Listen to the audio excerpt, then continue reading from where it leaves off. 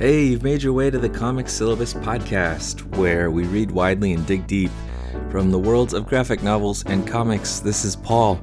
I am an English teacher here to bring you reviews and news and sometimes interviews from the perspective of comics in the classroom. And that's what we're about here at Comic Syllabus. Thank you for joining us. We are part of the multiversitycomics.com network of podcasts. Go to multiversity.com. There's lots of, sorry. I blew that. I botched that. Go to multiversitycomics.com. It's all one word. That's how websites work. You can find news and reviews and interviews there too. I am so proud and excited today to share with you this conversation with Jose Pimienta. Jose Pimienta is the creator of the artist of various comics works, but the sort of creator of Suncatcher and of Twin Cities, an upcoming book from Random House Graphic to be released July 19th, 2021. I just really encourage you to listen to this conversation because I was fascinated and had a ton of fun reading this forthcoming book, Twin Cities, and I really want all of you to check it out and listen into this discussion. Twin Cities is about a pair of twins who are growing up right on the border between Mexico and the United States and California, known on the Mexican side as Mexicali and on the California side as Calexico.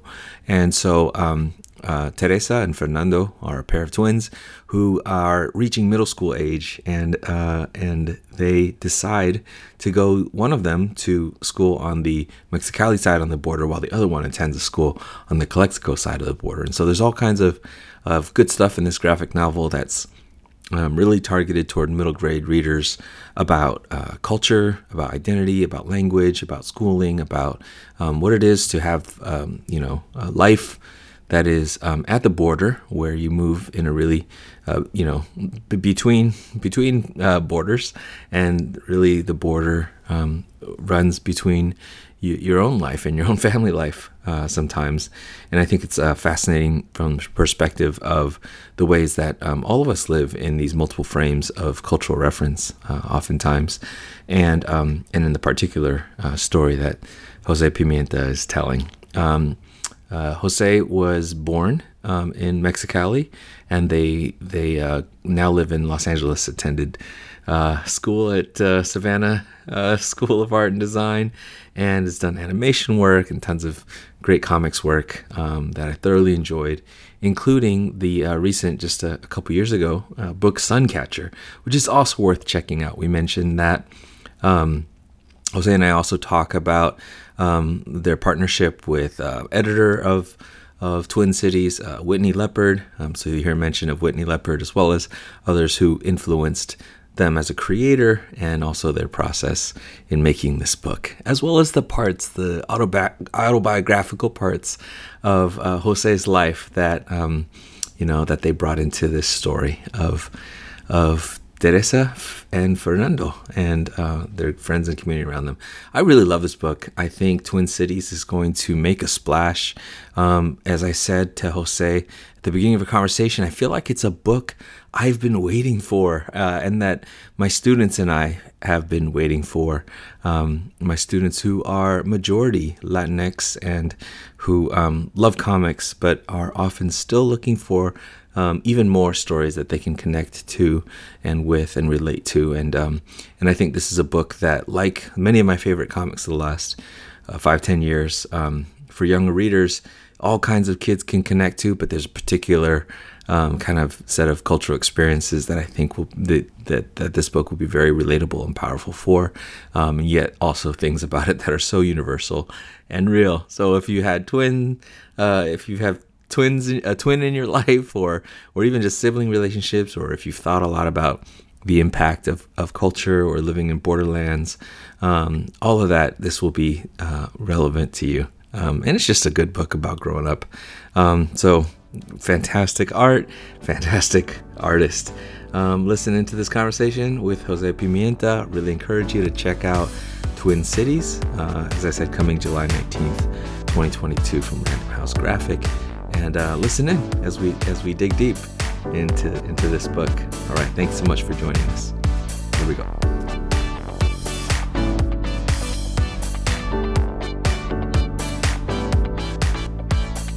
Case. All right, good. So I'm here with Jose Pimienta. Thank you so much for joining us to talk about Twin Cities. Oh, thank you. I said it earlier, but yeah, once again, thank you for having me, Paul. It's a real jazz to be here. So thank you. Total delight to talk about. I was lucky enough to read, advanced copy of Twin Cities, and I will have already gushed about it on the podcast before introducing you. But like, my enthusiasm about this book is through the roof. But I think better for folks to hear it from you. Can we start with how this story came to be? How this book came to be? What was the origin story of this? There's definitely the long version to that. There's definitely the long answer to that. I'll try to keep it concise. The most that I can kind of point it to is that at some point I had the ideas of wanting to write more about my hometown. Yeah. But that's not really a theme, or like that's not really a story. That's just that's just a setting. And I think at some point, like I was like, I like to go on walks, so I'm constantly just like, chewing on thoughts and things.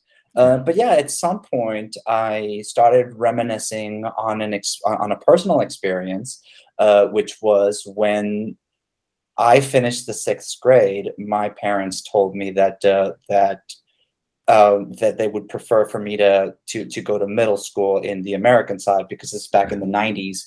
So back then there was the perspective that if you go to school in the US, you would have a better opportunity at learning more English, and therefore, like there was this whole perspective on that. Yeah. Anyway, yeah. And you were growing up in Mexicali, where that option might be available. Yeah. Right. And I mean, like growing up in the border is very fascinating, and just kind of having accessibility to a lot of American culture, just, by circumstance, just kind of crossing over. Yeah. So when that opportunity presented to me, like I did not want to do it. And long story short, I started thinking of like, well, what would have happened, or like how my life would have been different. But also, my siblings did that. So then I started thinking about that. And I just like, with me, like the way that I usually like to write is that I like to think about concepts or ideas, and just like, really try to let them simmer and see if I can even see how I can pull a thread and make a story out of that. Yeah. So the premise of, these two siblings graduating 6th grade and then making complete opposite decisions, like one wanting to go to the US and then one wanting to stay in Mexico, just kind of gave me like an interesting platform. It's like, okay, well, but then what? So that's when I started just like elaborating on the story, and, as any writer will tell you, one thing led to another, ideas changed, and changes were made. But that's how it started. So I got it. Yeah. I mean, that core idea is really apparent in the cover and the title, right? You have the twins who are going to schools in Mexicali and Calexico, but there's so much humanness in the stories of Fernando and Teresa. They don't seem at all just like, sort of puppets for ideas. They're so human. They're so complex. The relationship is so complex. How did those characters take on life in your imagination? I mean, a lot of things are like, I mean, they're based on different people and different experiences all around. And so, I mean, even the names themselves are taken from, they're taken from relatives, and like a lot of the other peers are homages to people that I know. Yeah. But the characters themselves, like, these are fictional characters, but they're also projections, and like, like they're taken from different people in my life.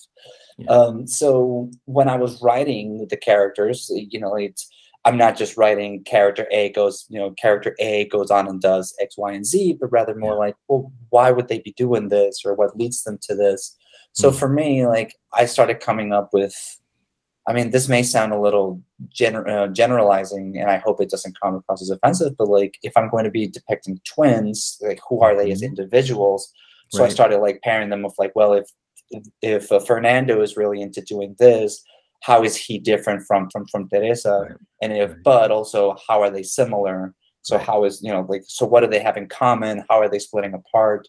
Yeah. And a lot of it was just drafting that, of like writing that, oh, it's a Teresa, there's this little detail, like Teresa never finishes her meals. Right. Like she always orders a lot, but Right. she never finishes her meals. Yeah. And that Yeah. never, That is that's amazing. not a plot point or anything, but that's just like something that I can throw around here and there. Yeah. And like siblings do, if there's something to bicker about, Fernando will put, I was like, she's not even finishing it. Like, why, why is you?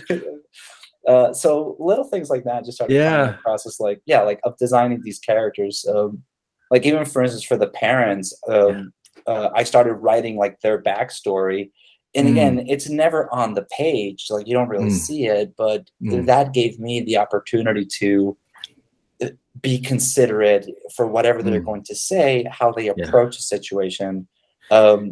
And I think that makes a big difference. I do think that Yeah. helps. So yeah, Absolutely. There's so definitely a sense of your characters being, I don't know, very finely observed. I love that. Like the detail about not finishing food.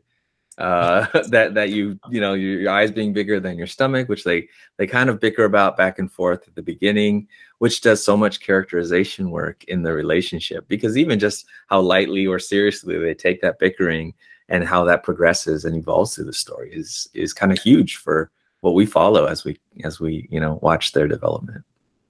yeah, and that also kind of adds. I mean, this is not to make it this is not. I don't think this is a spoiler or anything, but I think Mm, that also adds a little bit into, as these two characters are growing apart. yeah, It also functions as part of like the conflict that they're having, where it's like, yeah, sure, it may seem as a character flaw, like you said, of like your eyes are bigger than your stomach. But Teresa also really points it out that she has these other, like she has these goals, like she's yeah, already thinking about high school and yeah, college and becoming a full person.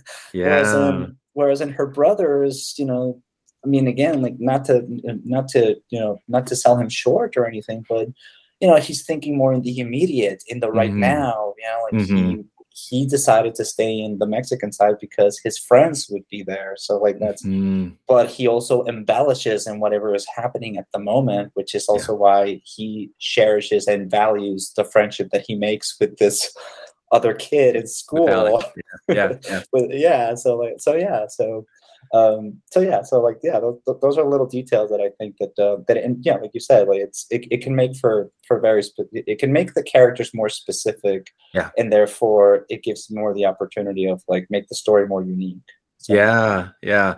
No, there's this incredible specificity in your story, in the characters, even the detail where Fernando thinks, I want to go to school with my friends, so I'm staying over here in Mexicali, and it turns out a bunch of his friends are going, have made the same choice that Teresa does. yeah. But I mean, I think that specificity, like great art that's very specific is universal by virtue of its specificity. It's Oh, in a yeah. place, it's in a time. It has the power of the creator really being in a time and place. I wonder if you could talk about, you have several even multiple page spreads where I love the way you do this. You have these juxtapositions that contrast the settings, Mm, page by page, facing pages with each other, or sometimes even panel to panel. We're looking yeah. at Mexicali, we're looking at Calexico. And so, you know, talk to us about drawing that, about envisioning that, about how, what you wanted to show with that. Oh gosh. So I hope. Like, I mean, If you caught that on your own, that makes me feel so happy that it came through, because like Yeah. that is definitely something that was very intentional. Yeah. So here's a little bit of like backstory for those who want to know the liner notes. Yeah. Originally, I wanted to color the book in a completely different way, because I Yeah. wanted to like almost, for lack of a better term, I wanted to be more obvious with things that take place in Mexico and things that take place in the US. Yeah. So, like, but I was going to do that with like, oh, everything in Mexico is more like, with greens and reds Right. and whereas in things that happen in the US are more with blues. And because again, just like really taking in that idea of the American flag and the Mexican Right. flag. Right. But eventually, thanks to my editor, Whitney Leopard, she gave me great suggestions and great encouraging to try something else. Mm-hmm. And I talked with other artists, and I don't want to name drop too much, but gosh, Orpheus Collar and Kel McDonald amongst them, of just asking for input.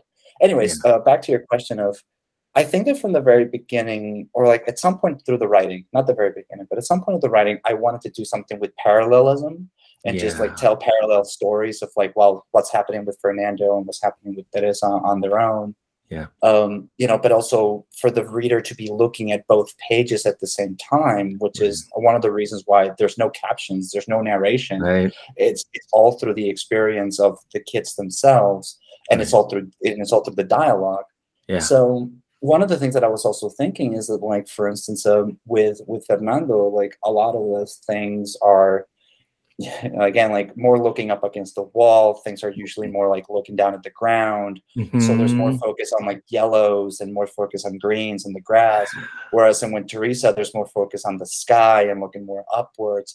So those were just things that while I was thumbnailing and while I was writing it, I wanted to be conscious. And I mean, this isn't every page specifically, but it's definitely in some story beats of, these two characters are living through very specific circumstances. And, while we're looking at Fernando's experience, we're also looking at Teresa's experience.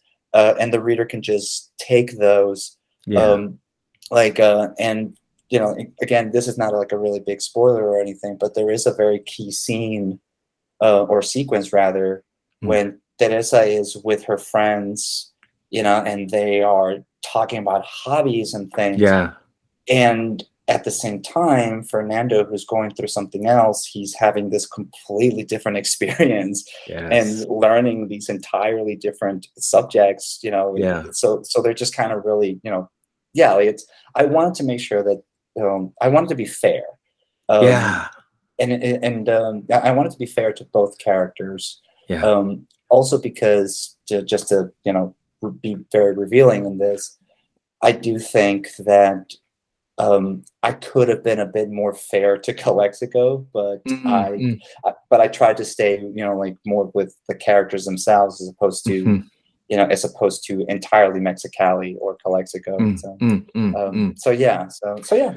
how that came about. I love that. I mean, I think you're incredibly compassionate to both characters and to rendering their perspectives with, I think seeing the best in them. I love what you said about both the way the characters are framed, Teresa often looking upward and and Fernando often looking downward, but also what they see, Teresa is obviously kind of really interested in the space of the horizons, the future, but also in these buildings that structure sort of opportunity, religious, scholastic, academic. She really bought into these institutions, and sometimes it's capitalism, and sometimes it's the sort of the tease of what you represent in Calexico. And I didn't feel it was unfair at all. I thought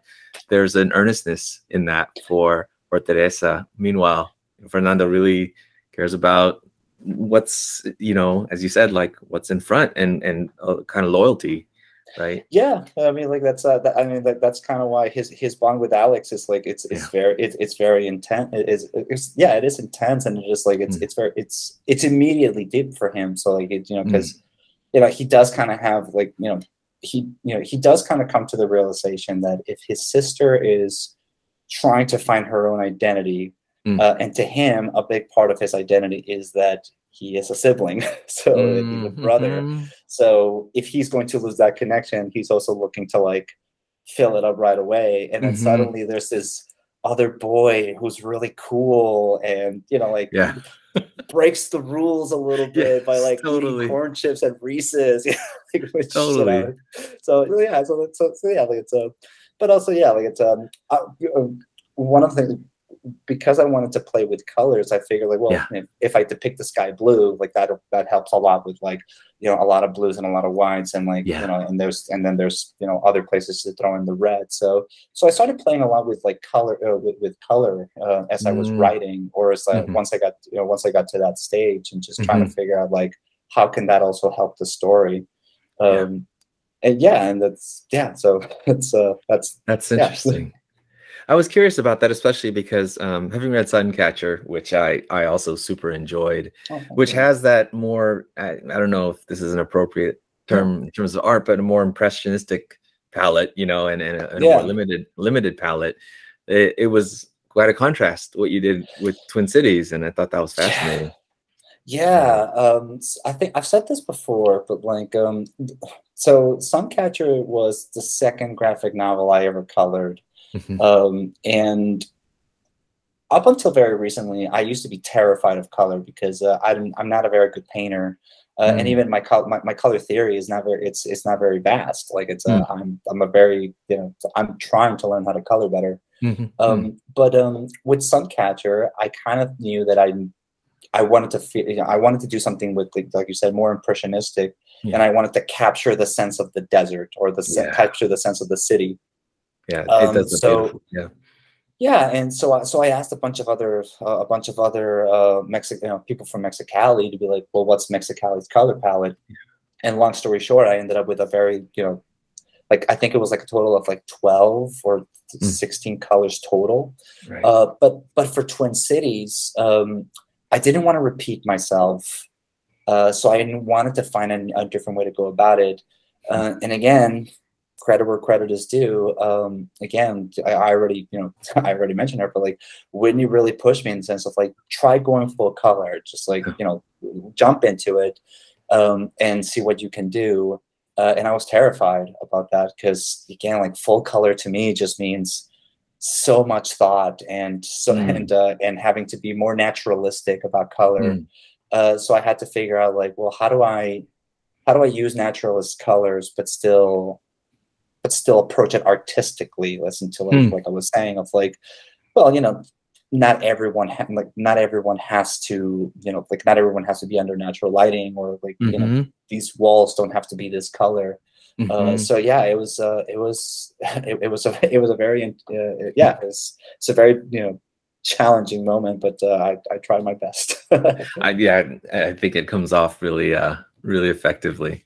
As you said, to really kind of paint the world. I'm looking right now at Teresa's Catholic school and the sort of red on their uniforms, and there's a uniformity, there's a dignity, but there's also a little bit of a constrained aspect to it too. It's interesting. Well, yeah, and I mean that was just taken from personal experience because I mean I went to Catholic school for 11 years, and like we all had to wear a uniform, and in both schools, the one in Mexicali and the one in Calexico are based off of real schools. I mean, like that is also just something that I remember just being very, very specific to my upbringing of like, you go to school, you have to wear the uniform, and you have to follow these lines of attire. So yeah, I mean, those vests. Oh boy, those vests. Itchy? Were they itchy? I remember. They were very itchy. Yeah, they were very itchy. It's tough on a hot day. Yeah. It's. I mean, but I learned a lot. They really make sure you get all the learning in you that you're supposed to. Right, and I mean, like, and I do remember hearing like from multiple sources like what are the merits of having a uniformity in a setting, and one of the things that kind of made me a little hesitant to do that in the book is like it's kind of it's actually a double-edged sword, because one is like, well, all the characters are going to be dressed the same, so how do you make them distinct? How do you make them stand out? And then the other one was like, well, character design gets a little easier, I guess. You don't have to design too many outfits. So well, Garo and Maggie and they all wear it a little different, you know. You still make them distinct, even if though their outfit is the same. Like that is a good key for character design. It's like the few elements that will make them stand out. Like those are those are pretty. Pay attention to those. Like, the silhouettes work. It's awesome. Sure. Yeah. Oh, for sure. I'm curious now about your thoughts on the middle school of it all. I teach middle school, so you choose that pivotal point, and I think there's so much in your book that's about being on a boundary or a border or liminal time. But why middle school, and how did that speak to you so much, and how do you get so good at capturing so many middle school things? I don't know how you got into that head so well. I mean this. Okay, so gosh, I want to make sure that I come across positive in this, but I will also say, as having been a middle school student for the time that I was alive, and also I worked at a middle school for a very brief period of time as well, and more on that some other time, I guess. But and again, I hope this comes across positive, but to my knowledge, or so far to my experience, middle school to me was the hardest time in my life for many reasons. And I think that a lot of and if I could speak a little bit to it, I think it's because through middle school, especially like that age of 11, 12, 13, they're so transitory. Like they're so specific, like they're very specific. Like a lot of things are changing. In the life, like your body is going through these changes, socially you're being through all these changes, even just the idea of like again, like this was what it was from personal experience. When you go from 6th grade to 7th grade, you no longer go to the same campus, you go to a new stage. Also, here's a subtle one that I remember being very significant to me, is like, it's being in 6th grade, you're the oldest of campus. Like you're the one with the most experience, and you're the coolest. Kids look up to you. And then you get to middle school, and 9th graders are looking at you like, oh, the newcomers, the babies. So it kind of feels like a reset almost. And I can't imagine that not having some kind of an effect, unless you're a very well-adjusted teen, which if you are, kudos. But they're not real. They don't actually exist. But like it's just being in that stage, like it's so many things are changing around you, and I do strongly believe that most people at every time in their lives, they're seeking some form of stability. Like, most people are seeking something that just reminds them that everything is okay and that you can take a moment to breathe. So in middle school, it almost seems like it's very hard to catch that breath. So like, so I remember very specifically for me, just to project, just to be a little projective here. There were so many things that I knew that I was feeling so many things, and I didn't have the words for them. And not even the words, but like I didn't know how to even approach it, or like how to even express it. This may be a little TMI, I guess, but like I do remember when I got to like 7th or 8th grade, like I started really embellishing on drawing and like journals and like drawing more stuff.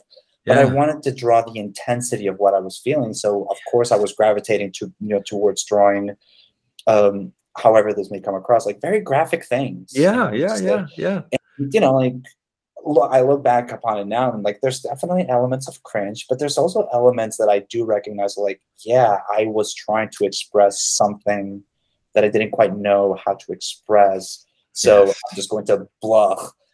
So in retrospective, just acknowledging those feelings and knowing that they're there, how is someone going through that? Like, how would they also be feeling it? So like that, those are the things that I tried to channel, of like being in that space. Like, what would I like for someone to tell? Like, how would I like for someone to tell me that it's going to be okay? That it's like, that there are words for those feelings, or that there are places for those things. That there is a space for having for having those those emotions. Oh, And in middle school, it's very difficult to ask for help. Like, yeah. like there's also like that element of, and again, I don't know if I'm speaking, like, I definitely don't want to speak for No, everybody, no. but like when I was in middle school, like I wanted to discover things for myself. Like I Yes. wanted to be the authority of my own. I didn't want anybody pointing, even though everyone had great intentions and were like, Yeah. you should check these things out. And like, I'm not gonna listen to you. Like, No, but I if gotta find myself. right, but if I Yeah. found something, I wanted to tell everyone about it, whether it was music or Yeah. art or TV shows. Like I found this, and this is the coolest thing ever. Yeah. Um, but Yeah. if but if I would have been pointed to other things, that would have Yeah. been like even more. Yeah. So yeah, that's I think that's why that period is very important to me, and I keep Yeah. trying to figure out how to even talk more about it. Yeah. So Oh, yeah. it's brilliant. I mean, and I think I know, I'm super excited about reading this book with my middle school students, but also there's a kind of eternal aspect of it where I don't just read it through their eyes, I'm reading it through my own. It's so brilliant, I think, as a storyteller to try to be in that space, yeah, and capture that place. So while you write, and I love the essays you have at the end, but you write, I had questions but lacked the vocabulary to articulate them. And not Right. 2 hours ago, I was about to, one of my students who's definitely a middle school kid and going through those things had been drawing on their desk, and I just wanted to, like, I was about to wipe it off, but I didn't erase it, because I just wanted to say to them, like, hey, I just want you to know I see this, and I think you're expressing a lot right here, and I just want you to keep drawing, Yeah. keep Yeah. drawing, because that's something that's coming out of you in that, in that Yeah. space. Yeah. Yeah, I mean, like, and that's also one of the things that I love so much about comics, or just like the visual mediums in general, is that, Yeah. because again, like, with all due respect and high praise to prose writers and just the prose and poetry, is like, there are some things that finding the words is still very difficult, but it definitely has a picture, or even then it's like there are images that it's not even the word itself, but it's just how the picture is made. That's what makes that's what verbalizes it. So yeah, so there's definitely a lot of those things that in those stages, like, I do. Maybe that's another reason why I aspire to write middle grade in YA so much. It's just like, it's trying to, like, channel what I also wish I had when I was those ages, and that would have also helped me process whatever it is that I was, whatever it was that was going through that. So yeah, I mean, like, and look, I mean, like, seeing what some kids also, like, depict and what they're feeling, like, it's valid, like, it's very valid, and it's very real. And like, I also think that sometimes a lot of kids also feel that even though, unless they make something so intense, they are not going to be seen, or it's not going to register. And so, I'm glad that there are materials out there to remind us, like, no, you are seen, like, you are valid. Like, the intensity is fine. If that's what you need, then by all means, but, like, it doesn't have to be that intense, or like, and maybe that can help the process of it. So absolutely. No, I just want to echo that. Oh, you have, and I also don't want to spoil it, because folks listening to this really need to get the book and really need to read it. But there's a beautiful complexity and tension in the relationship. I mean, it's right there in the premise, right? That these twins are, in a way, walking down some different roads, but their lives are still obviously adjoined. And so I just love the way that so much of what ends up happening towards the end, and again, without giving it away, happens in these wordless scenes. You have a lot of beautiful wordless, or with very few words. It's about actions. It's about being in a certain place together. It's those kinds of ways that, it's not just reconciled with some careless tossed off words, right? Yeah, and I mean, like, it's other people have said this, and I do think that there is, but I do think it's worth echoing, of, like, there is something about the shared silence that can really strengthen a bond as well, and again, kind of balancing what we were saying about finding words and finding communication and visuals, but also sometimes just, you know, having someone that can be there with you in moments of silence, or like, or just really being in tune with you can also be very powerful. And yeah, I mean, like going back a little bit into like some of the characters that are in the book. I mean, we kind of alluded to them, but I did wanted to like make it very clear of like the friendships that both, you know, that both these twins are forming, because Teresa is forming these friendships with kids from Calexico, or kids that are more specifically bilingual, whereas in Fernando is forming a friendship with someone who, you know, who has gone through so much, and you know, again, not having to, Fernando forms a friendship with someone who, not only has gone through so much, but also has a very passionate love for the place that he's from. Right. And how that also kind of plays into just like, well, what kind of kid is he, you know, in both in his best light, but also in his worst light. Right. So temptations as well. Yeah. Right. So like, so it is one of those things of like, you know, the reason why those friendships I think are so powerful to them is because they are finding someone who also understands them, or at least seem to be understanding them, or like are finding that, you know, those things like, because again, like, I don't know, like when I was in middle school and I hung out with kids at recess, like those were it. I mean, like those are the kids that's the world.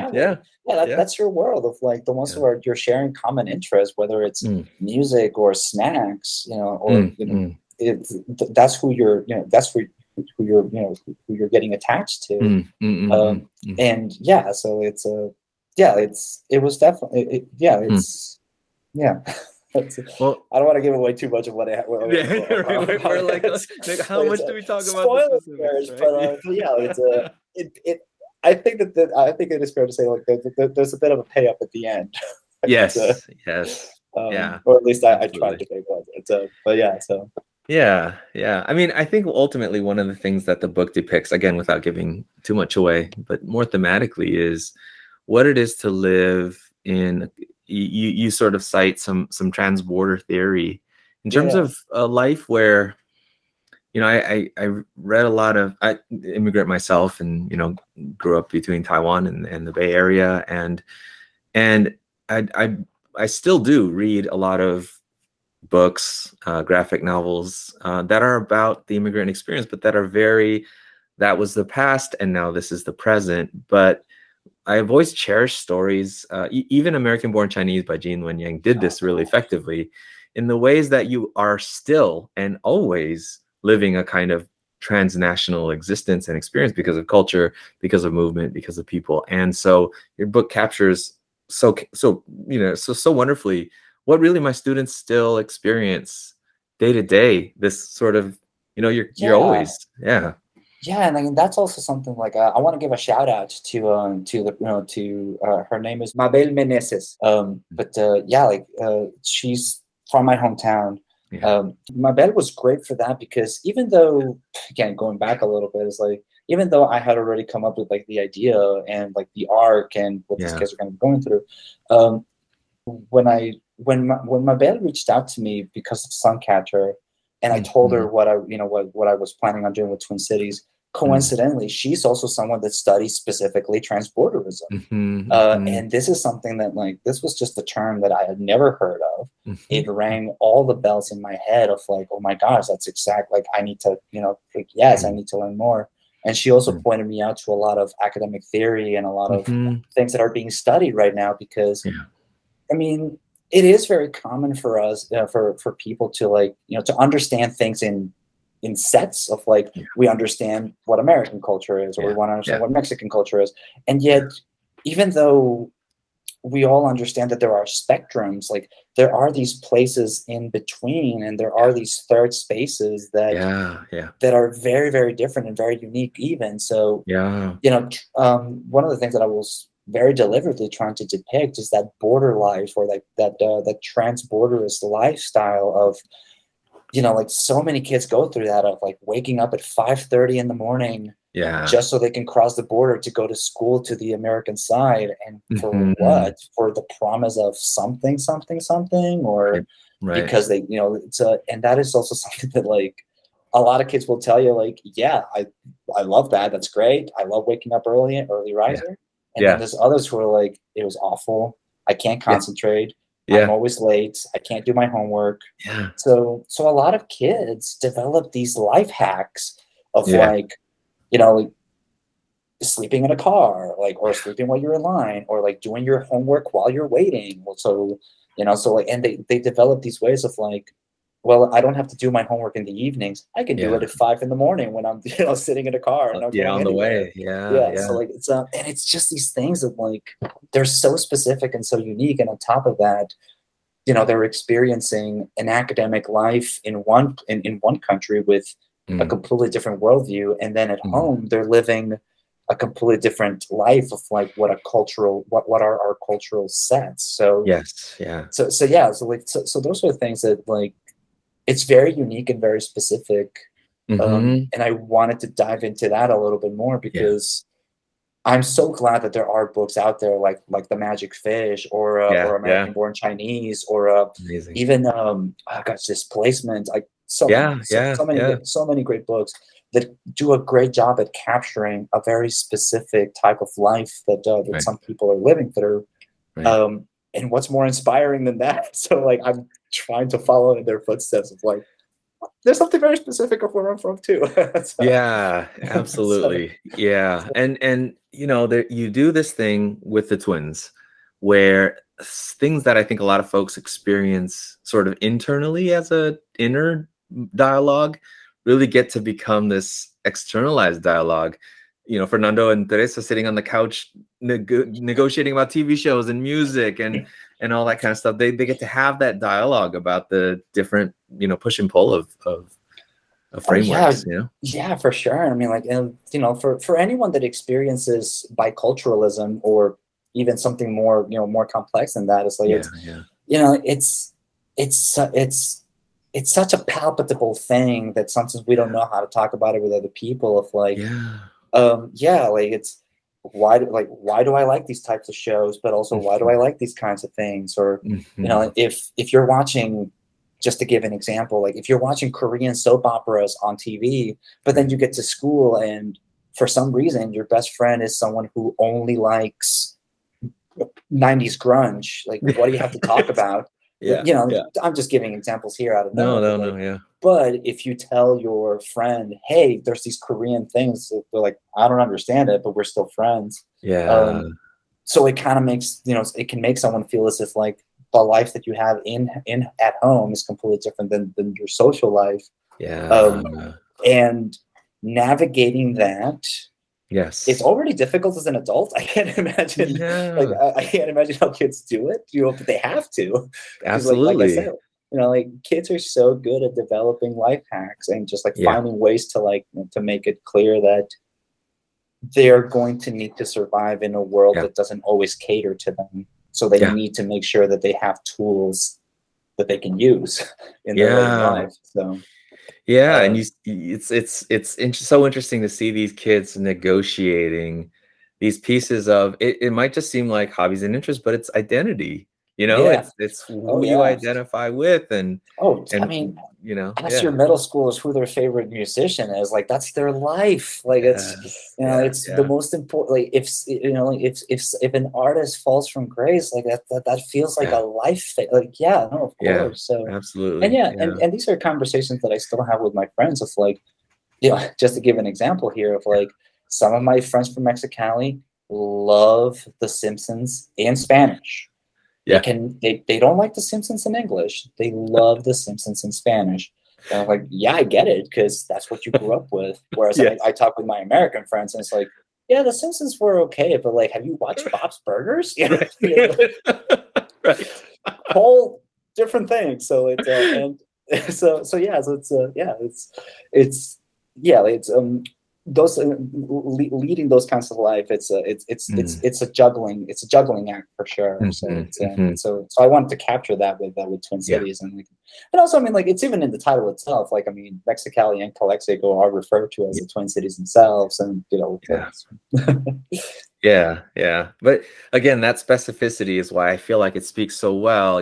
Sometimes in young adult literature, we talk about windows and mirrors and kids needing both, and I think it's specific. It's specific in ways that I think a lot of my students could point to the signifiers, but even the ones who couldn't, just the fact of having to negotiate those when a kid, says, "Oh, why are you listening to that Britpop or whatever? You should be listening to this." That's an experience that is, I think, common to them. For sure. Yeah. I mean, like, that's one thing that I talk about with other artists. It's just like, you never know what's going to influence you. You never know what's going to hit you. So why wouldn't you want to be open to more diverse things? If, like, because again, like, why am I more influenced by Britpop than I am by I don't know, like, a Mexican folklore band or something? And again, like, later on you find out that you actually like both. Like, you can enjoy both. But like, as a teenager, it's the things that matter are so important. And I think that also, that is something very specific. So, well, that leads me to want to ask you, in another interview, and I'll sort of cite it and give the shout out to it. I think you mentioned trying superhero comics a few times as a kid, but not really grabbing you. But that there were some graphic novels and comics, and I was super curious, what those were and how did they speak to you at that point? I mean, like, so I've been asked before of, like, how I got into comics, or like how I got into, like, loving comics so much. And like, it's like a whole thing. I don't want to give you my whole life story right now or anything, but like, it's definitely, I think that there's something to be said about accessibility, and why accessibility matters so much is because while I was growing up, I really loved the medium of comics, but the only comics that I had accessible to me were the newspaper strips. So when I discovered superhero comics being around like 11 or 12 or something, it was just the format that I loved so much. Of like, like, this is an entire book, just like a lot of comics. And then, but again, being AMAB and growing up in a relatively somewhat conservative but somewhat liberal Mexican Catholic environment, like, there was definitely this inclination of like, well, I have to perform masculine as much as possible. And but like, I'm trying to remember, like, at what point, like, it must have been around my teen years when I started discovering, like, illustrated books and, like, graphic novels or like comics, predominantly from like the Fantagraphic side.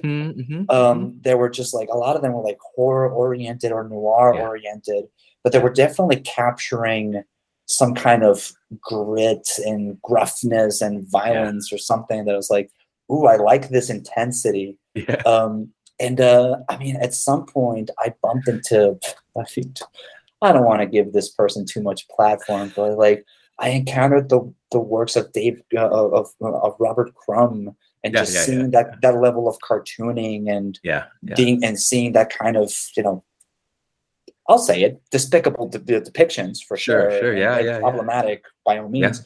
But at the time, being that age, being 14, 15, and just seeing that kind of things. Like, it's reading books, finding books by Dan Clowes, and just being like, oh, there's this slice of lifeness to this. Like, this is like, these are the kinds of stories that I'm interested in. So it's finding the beauty in the mundane, because you were talking earlier about like windows and mirrors. And I'm pretty sure this is probably muddying the metaphor, but like, even though through a window you can see, the purpose is to be projective and see the world that is out there.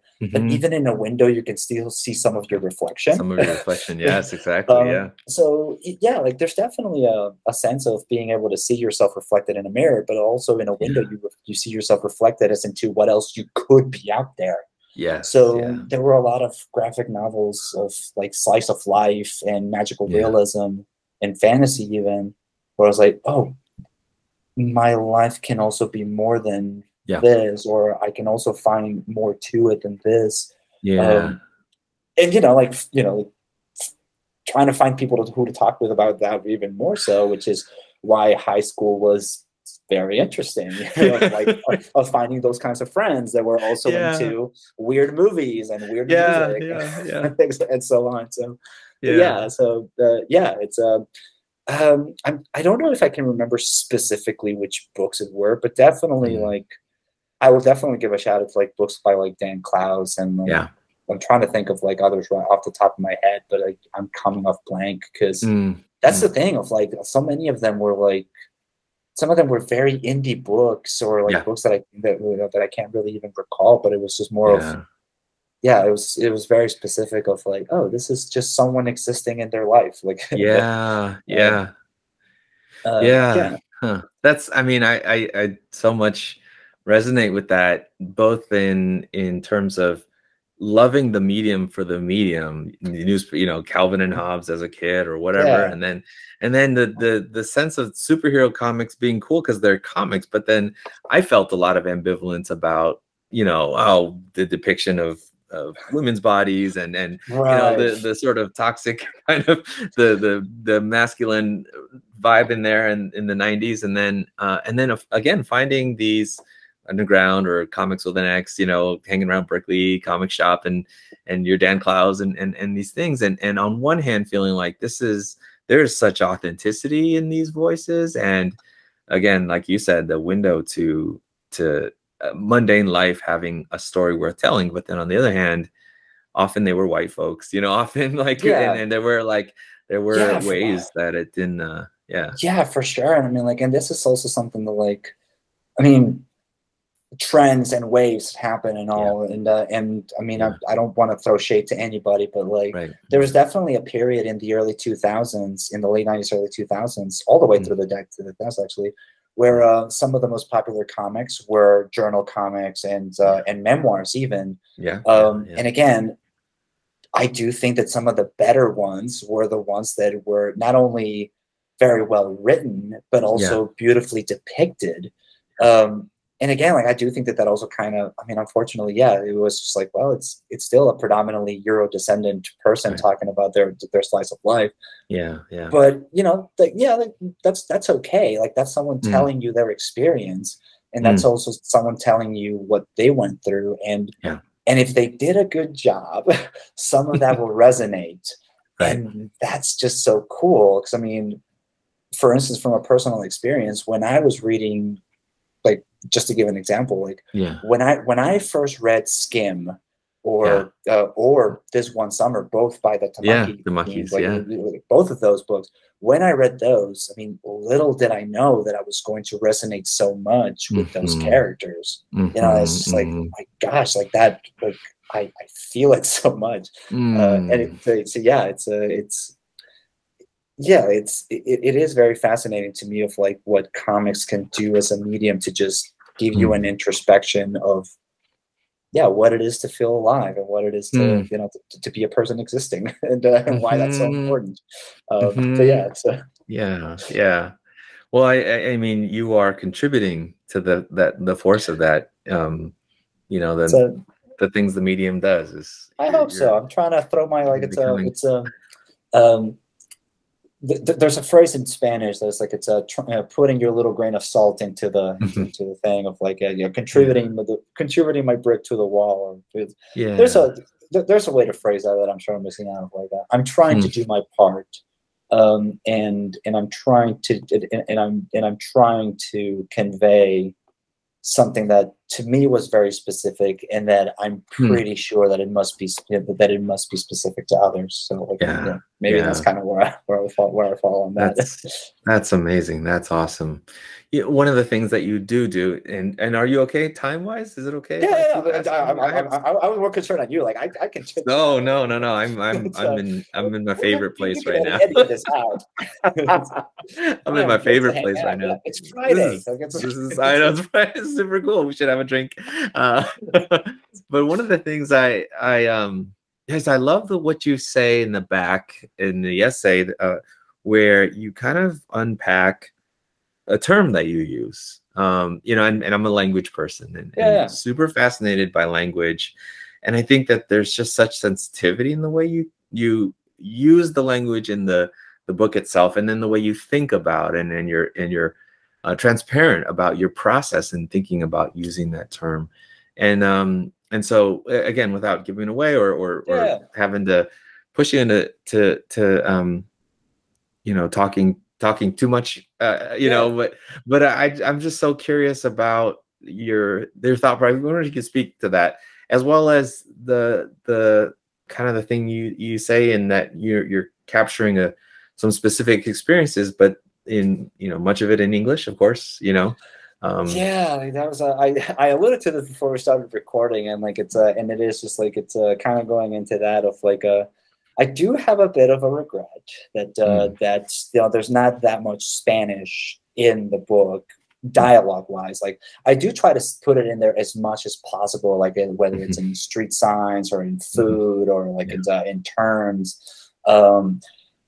And And in songs, they sing songs. yeah, in songs and in dance and things like that. Like it's in the language existing around, because like also like I'm not a linguist, but like I'm fascinated by language. Yeah. I love language. I love the magic of language and all that. But like it's but yeah, like it's the thing that kind of the thing that kind of keeps me, you know, it's just like a little bit of like, oof, is it why is it that a book set in Mexico is being written in English? And it's like, well, I mean, the only answer that I can give myself to that is like, well, it's because I'm, you know, right now I'm existing in the U.S. and I'm deliberately writing it for, you know, I'm deliberately writing it in on the American side, and also because, it's gonna sound like a bit of a cop out, but let me see if I can, you know, kind of work around this one, where it's like it's,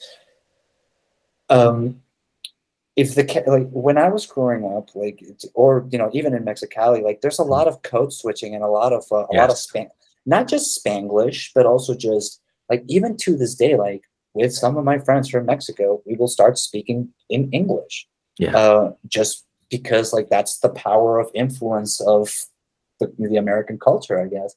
But also in the U.S., like I think in Spanish, or like I communicate in Spanish, so. To me, like the reason why I wrote all of the book in English and only and had Spanish existing more, you know, more within the parameters of, is because I wanted to make just like a specific deliberate choice of like, and not have to go too much into like, well, when are they speaking English? When are they speaking Spanish? Like, when does that switch? And I think that some of it might also just be because I didn't really have a definitive solution. I'm working on that. I'm trying to learn how to do that better in comics. But the thing is that in a visual medium, you only have so much. Like it's not an audio thing. So pronunciations, for instance, is very difficult to get across. So for Twin Cities, like I had to make a specific, you know, I had to make a deliberate choice, and that choice was to just be like, okay, well, everyone is going to talk in English. There will be terms in Spanish. There will be descriptions, but there will be signs and things around that like that emphasizes when they're in Mexico and when they're in the U.S. And you know, it's definitely something that's like like with many things with art, like it's a shortcoming for sure, and I just have to embrace it. You know, it's like that's the choice that I made. So it's, you know. Yeah, well, but I think there's that deliberateness definitely comes through. I mean, I think there's so many ways that, well, I'll put it this way, you know, I try to write stories, and when I teach my students to write, I encourage, you know, language mixing, code switching, code meshing, and then they'll often say to me, you know, Mr. La, you're an immigrant too. Why don't you include a lot of Chinese in your stories? And I'll say, you know, to be honest, got beaten out of me, you know, like I still speak, but I was afraid to as a kid, and that's a aspect of my existence now. And so when I bring the language of my heart and family into my stories, I have to reference the reality that I'm not fluent the way that I would want to be, and I do talk to friends in Mandarin and so on, but there is a thing in being in this culture where, Yeah, and you know, yeah, for sure. I mean, like I mean, unfortunately, it's a bit of a bleak thought, but I can't help it to be to make it a real one of like, yeah, language can be a fleeting thing if you're not yeah, constantly cultivating it, yeah, and yeah, like some people have an easier time, and I'm very envious. yeah, But yeah, yeah. like it's a if like for instance, I've noticed this of like I've at this point, at this point now, I have lived half of my life in the United Mm, States. mm, So of mm. course I have these constant questions of like, is my Mexicanness fleeing away from me? Like Right, it's a right. if I like if I'm by myself and I'm talking to my cats, sometimes I talk Yeah, to them in Spanish, but when I talk to them in English, I immediately try to correct it and just like talk, and repeat the same yeah, thing in Spanish. Yeah, just like because it's like it's something that like I mean, you spoke of it, yeah, you mentioned it, and like and by the way, I'm really sorry that yeah, happened because it's a very yeah. genuine experience of like Mm, mm. having your language beaten out of you or just losing it, Right. you know. And for some people, there's definitely people that have suffered tremendous amount of violence that way, Mhm, mhm, mhm. and there are other people that in a very non-threatening, non-violent way Yeah. have lost it just because of needing to exist in a different Sure, setting. So sure. Yeah, language, like language can be tricky like that. And even though yeah, I would love to hold on to the feeling that it's like riding a bike and it never goes away, yeah, yeah, but some days that's not true. Like some days it's yeah. like what's that word? I'm forgetting that word. And then I Yeah, start yeah, feeling like, am I losing all the words? Oh my gosh. yeah, yeah, And it's yeah. yeah, it's a I don't know if like I don't know if this is appropriate, but like it's a but there's a short comic by Trung Le Nguyen. Here's Uh-huh. another just another and I can't find Brilliant. it anywhere online. So as soon as Huh. I find it, I want to I will never stop retweeting it. But this short comic about people are asked like if you could say something to your younger self, what would you say? Uh-huh. And I'm paraphrasing this, but so Trung, if you're listening, please correct me and send me that comic. But this thing of like, if I could talk to my younger self, what would I say? And they travel back in time. Mhm, They travel back in time and they meet themselves when they were a kid, but as a child, they only spoke in Vietnamese, and now as an adult, mhm, they only speak in English. mhm, So they're like, mhm. oh, it's just, Oh, just, man. after I read that, I had to go stare at a wall because Yeah. that is one of my many fears of like, Yeah. am I going to lose this? Yeah. And of course, there's a lot of mottos of like, no, but that Right. also pushes me to be more proactive and to be more engaged with the Latinx community and Right. to Right. reach out to Right. my Right. family members and to keep Right. being involved with my friends and like, Right. and it's not just that. I mean, obviously these are people I love, Yeah. but I'd be remiss to say that like some of it is also so I can continue to have a part of myself that is so important to me. Yeah. Um, as well as the friendships and like it's Yeah. Yeah. and family relationships, right? But yeah, Yeah. no, like that is a still ongoing thing. So Yeah. Yeah. it's very real. So uh, f- for any kid who's kind of feeling that, like it's a valid thing, Yeah. and Yeah. like anything that you can do to want to keep it, if you want to Mhm. keep that, by all means. Because there's also the other side of that coin of like there are some people who are like want to bridge a gap or something. Sure. Right. It's understandable. So I'm trying to trying to be relate trying to relate to as many Yeah. sides. But yeah, no, like yeah, and I did write about that in the Yes. afterword. You did. Um, Yeah. but it's also something that I'm still processing it, and that I'm exploring a little bit more in this other book that I'm working on right now. Mm. So it's because again, like those are things that I don't know if this is gonna sound like I'm pandering or like Mm. like I'm on a soapbox or anything, but like No. for all of us that come from a diverse background or from my Yeah. multi-ethnic background, Yeah. um, sometimes it can get a little difficult to not be perceived as a monolith, Right. Yes. Yes. which, as we all know, we're not. but Yeah. Yeah. but also that's also one of those things of like there's so many different ways of existing Yeah. within those ways that it's like that to me is like I'm still learning, and even as an adult, Yeah. just and I mean like I said, like I've lived here half of my life, but like Yeah. every time, like I want to go back to my hometown, but also like, Yeah. but that's just, that also sometimes feels like going back to my teenage years. And is that a good thing? And like, Right. but there's people that I love there that I can't wait to see again. So it's like it's a lot of feelings Yeah. that are interesting to process. So. Yeah.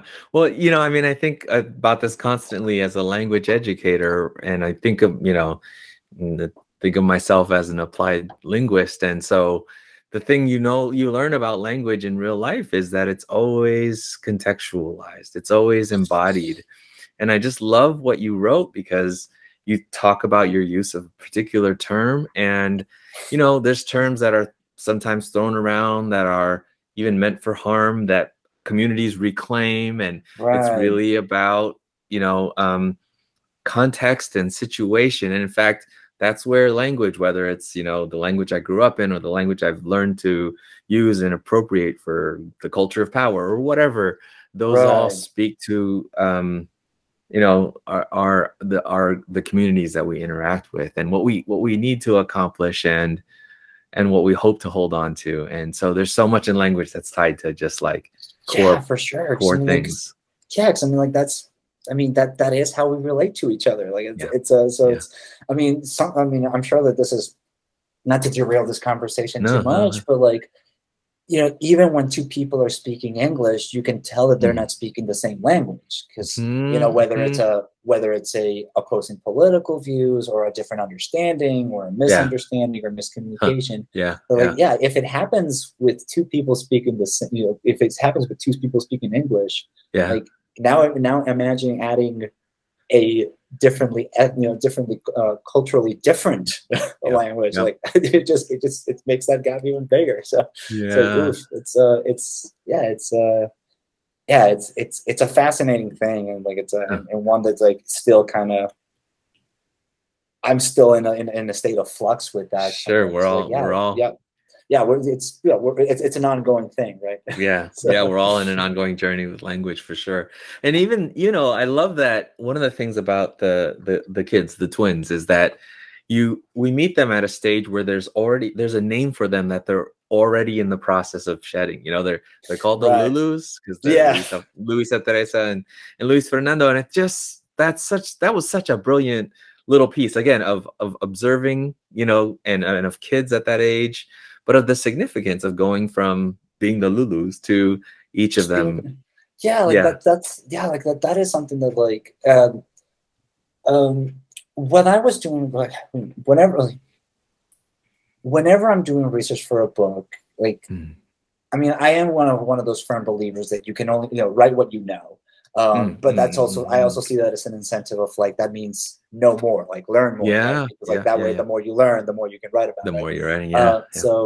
So when I was working on Twin Cities, like, I mean, I'm not a twin, but I definitely have experiences that, that are about siblings. So one of the things that I had to do was, talk to twins and just talk to them about their experiences. And like, I got a lot, talk to a lot of people, friends and colleagues, but like a lot of them were telling me this experience of like how at a very early age, one of them was like, they despise being referred to as the twins. Like whenever they would go to a party, it'd be like, the twins are here.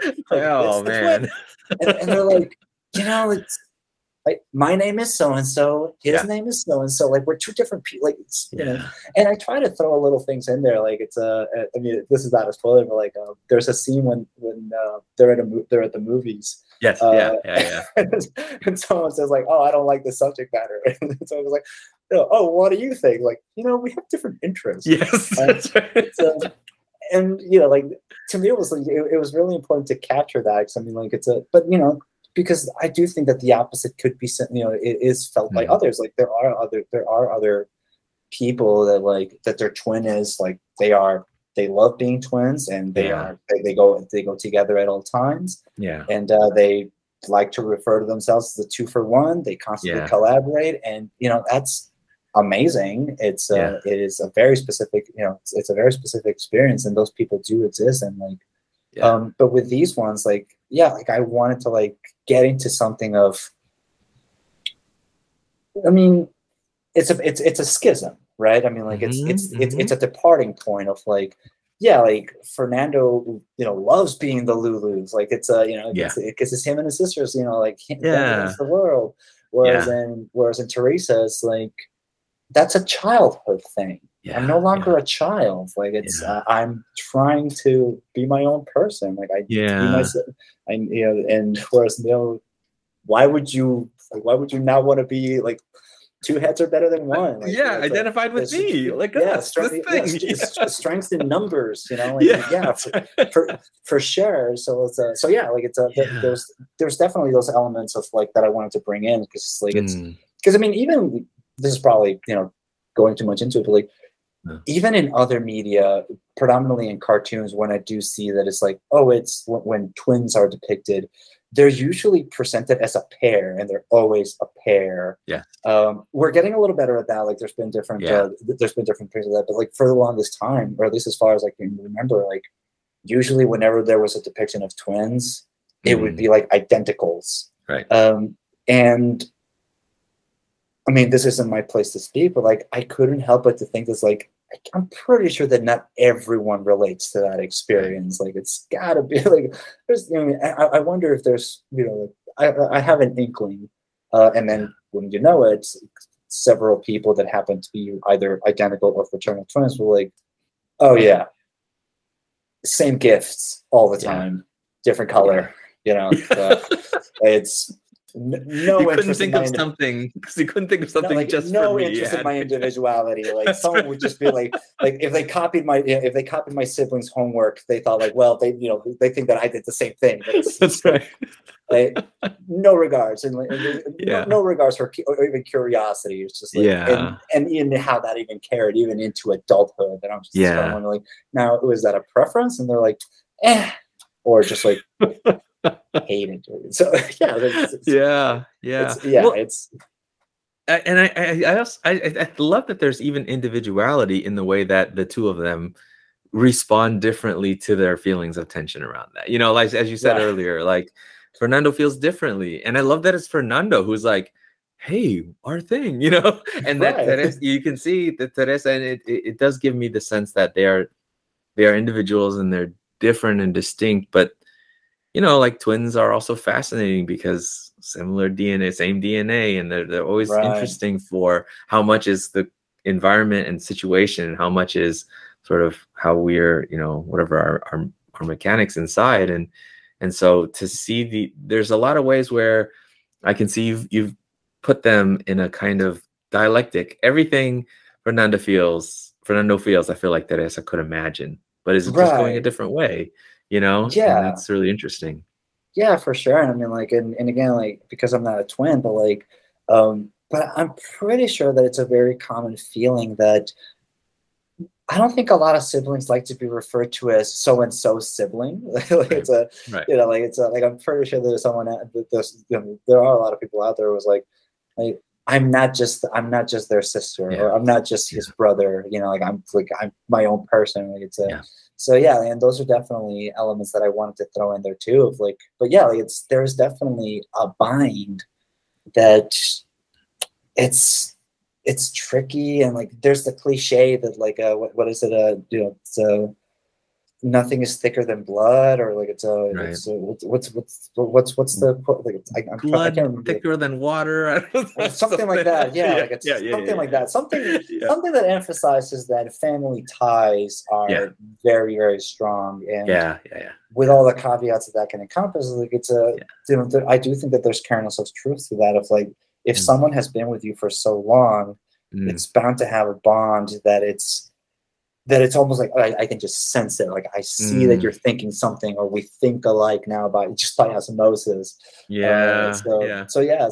there were little things like that I wanted to throw in there. And like, while they're having different experiences, they have similar feelings. And like there's been a bunch of studies that go into that. So like, it's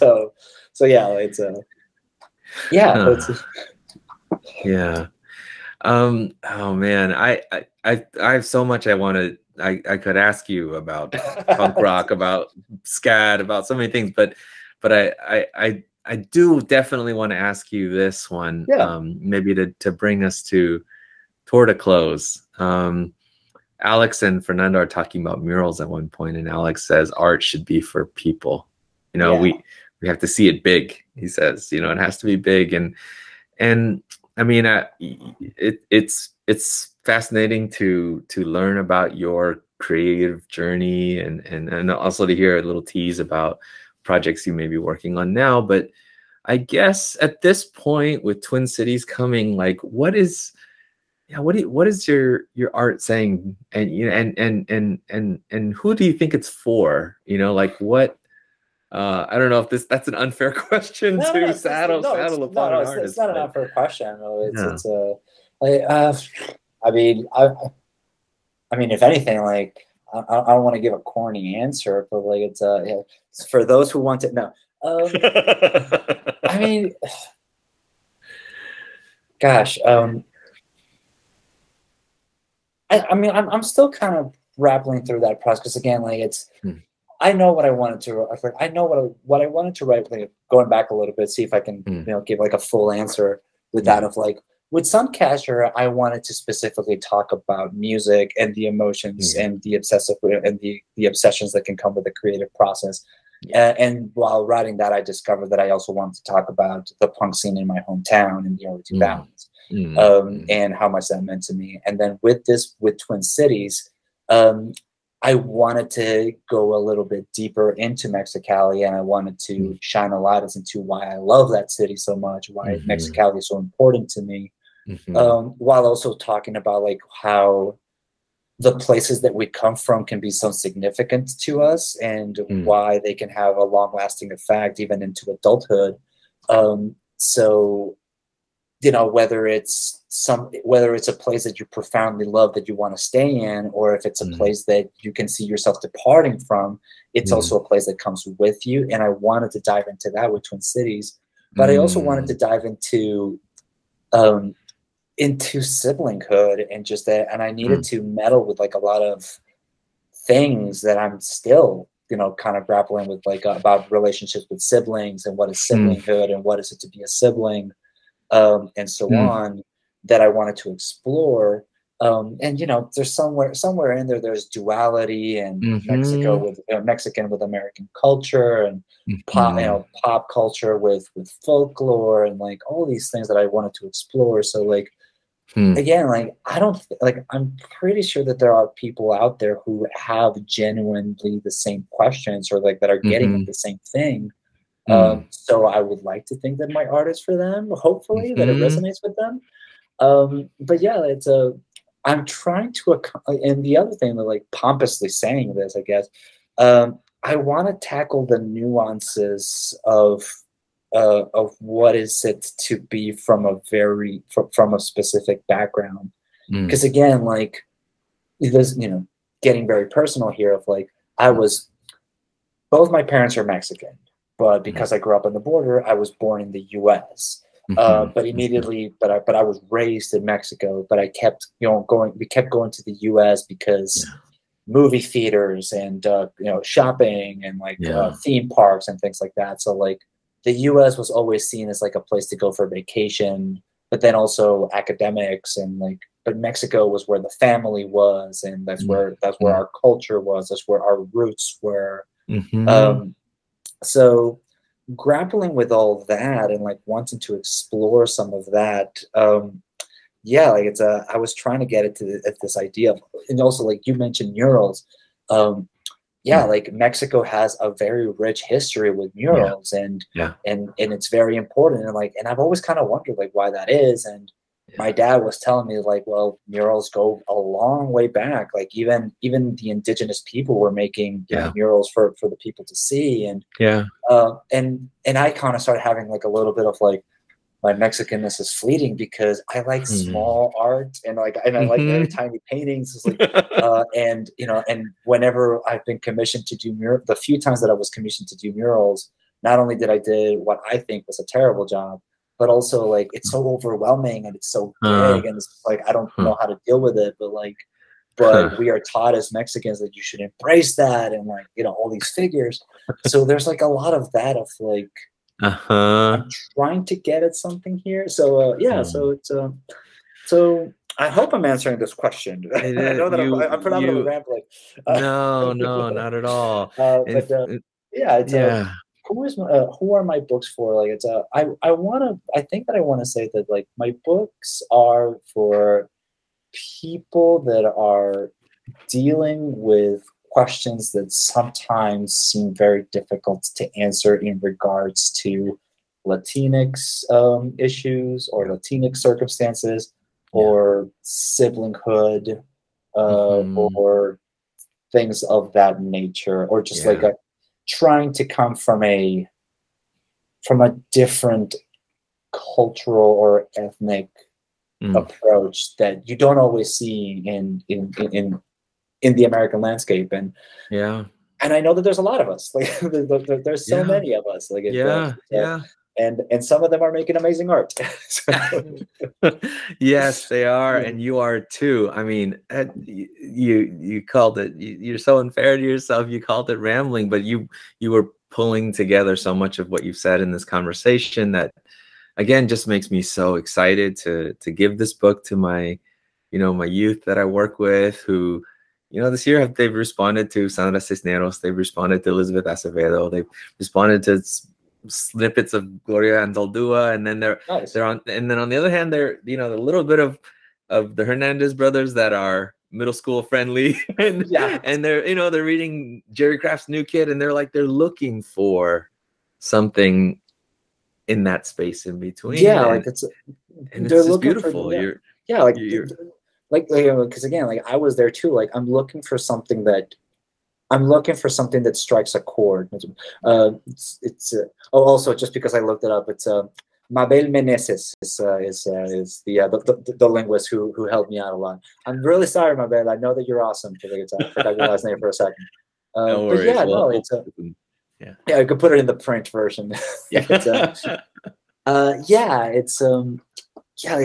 one of those things of like, I mean, obviously, you know, wishful thinking, but I wish that when I was in middle school, I would have come across books like the Magic Fish, or like Displacement, or Kiss Number 8, or you know, so many others that were very specific to not necessarily the same experience, but the same feelings.